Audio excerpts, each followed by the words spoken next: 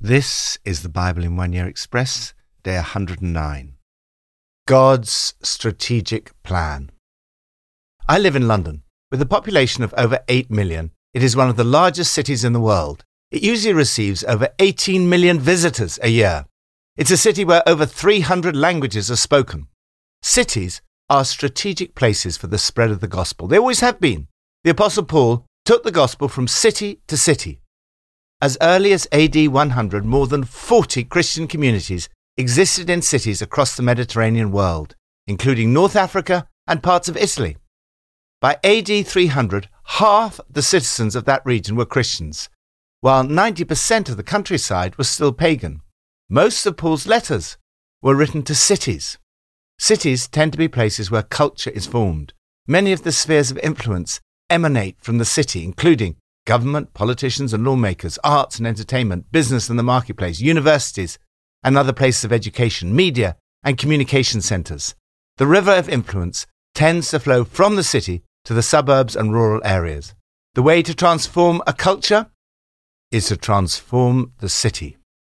It is not surprising, therefore, that cities have always had an important role in the purposes of God. In particular, one city has been at the heart of God's strategy for the world. From Psalm 48. Great is the Lord and most worthy of praise in the city of our God, his holy mountain, beautiful in its loftiness, the joy of the whole earth, like the heights of Zaphon in Mount Zion, the city of the great King. God is in her citadels. He has shown himself to be her fortress. As we have heard, so we have seen. In the city of the Lord Almighty, in the city of our God, God makes her secure forever. The power of the city. This psalm is all about the city of God, Jerusalem. The city is mentioned in different ways 7 times in the passage. It celebrates the beauty and security of the city. Most of all, it celebrates the fact that it is the city of our God, the place where God's temple had been built and his presence could be found, and a place that was under his protection. It was intended to be a source of blessing for the whole world, the joy of the whole earth. Paul contrasts the physical city of Jerusalem with the even greater Jerusalem that is above. He sees the Christian church as the new Jerusalem. In the book of Revelation, John sees the holy city, the new Jerusalem, coming down out of heaven from God, prepared as a bride, beautifully dressed for her husband. The new Jerusalem is the church, the bride of Christ. This is the place where God will dwell forever. The church should be amazing, beautiful in its loftiness, the joy of the whole earth. We should sense the presence of God there, know his security and protection, and be a blessing to the world around us. Lord, thank you for the power of your presence in the church. May we be a source of blessing to the world. New Testament from Luke 19.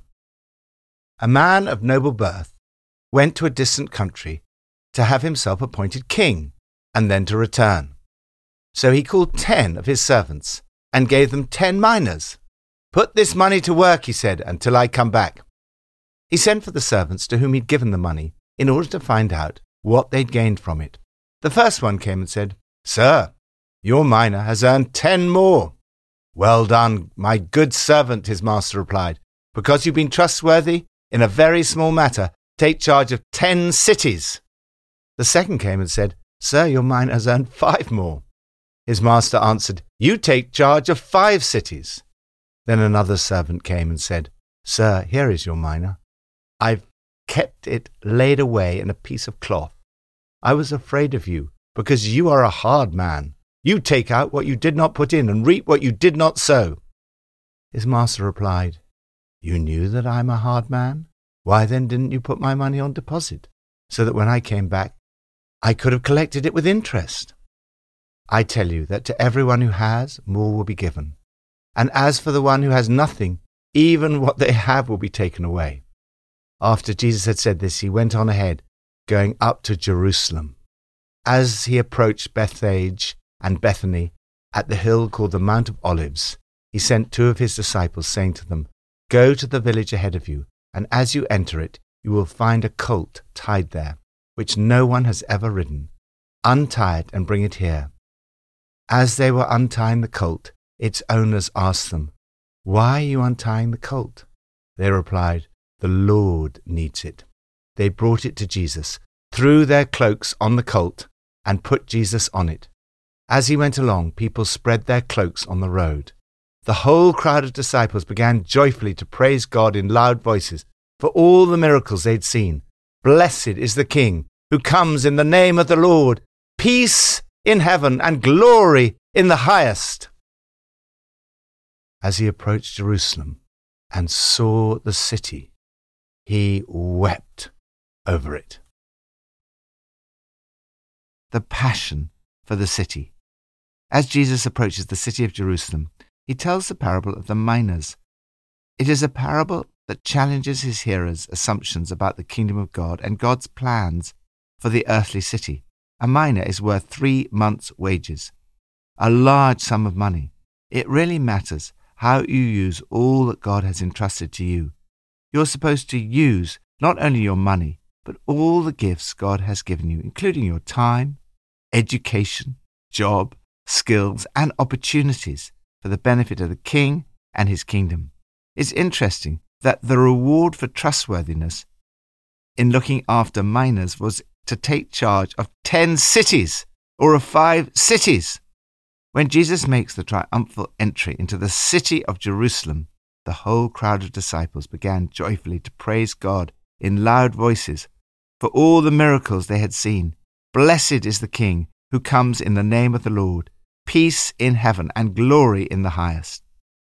They see Jesus as the coming Messiah who will reign in the city of Jerusalem, fulfilling all the promises of a Davidic king, freeing the city from its Roman captors.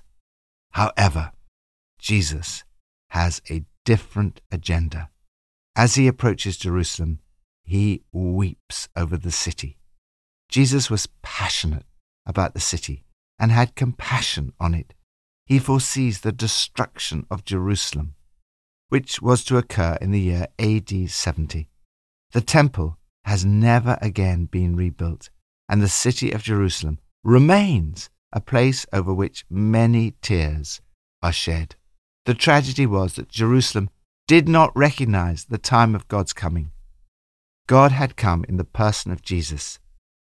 Yet by his death and resurrection in Jerusalem, he made possible a new Jerusalem. Lord, give me that same passion and compassion for the people in the place where I live. Old Testament, from Deuteronomy 30 and 31. Now choose life, so that you and your children may live. The Lord himself goes before you and will be with you. He will never leave you nor forsake you. Do not be afraid. Do not be discouraged. During the festival of tabernacles, when all Israel comes to appear before the Lord your God, the place he will choose, you shall read this law before them in their hearing. The person of the city. Do you ever find yourself bombarded with thoughts of doubt, fear, or even depression, dismay, and unnerved with alarm? These are common human emotions. Moses faced them, and he knew that his successor Joshua and all the people would have to face not only physical battles, but also battles of the mind. As we come to the end of Moses' life, he urges the people to follow God's word. He urges them to love God and walk in his ways. He warns them against having a change of heart and refusing to obey God. He encourages them to choose life. This choice starts with your thoughts. Your thoughts become your words. Your words become your actions. Each day, choose life-giving thoughts. Moses' successor is Joshua. He is the new leader of the people of God. He's going to face many battles ahead. He's told, "Be strong and courageous. The Lord himself goes before you and will be with you. He will never leave you nor forsake you.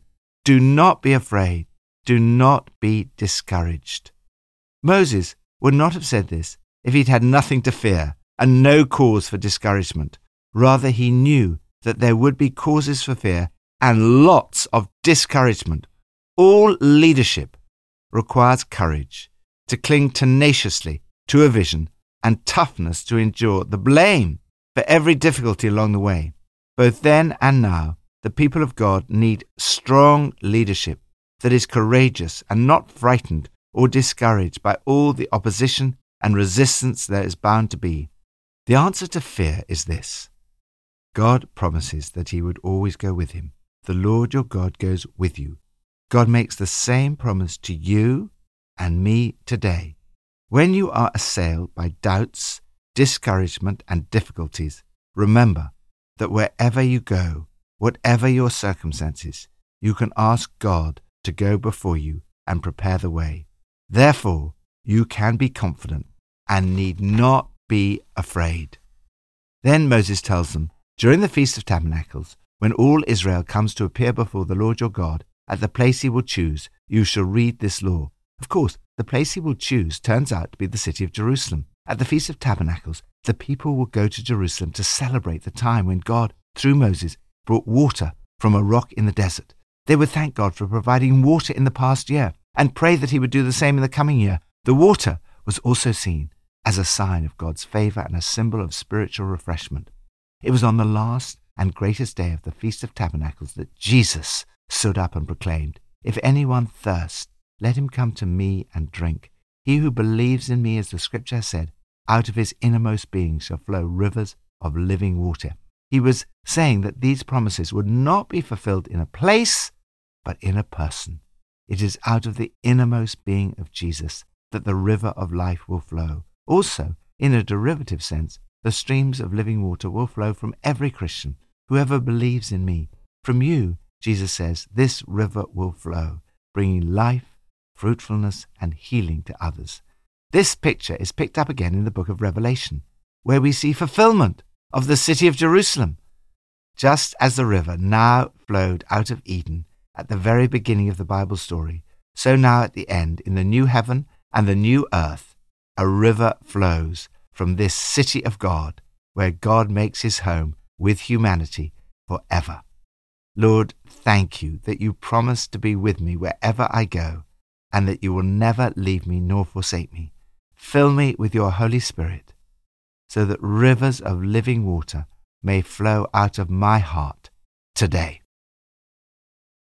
Pippa adds, in Deuteronomy 31:6 it says, "Be strong and courageous, do not be afraid or terrified of them, for the Lord your God goes with you. He will never leave you nor forsake you." This is one of my life verses.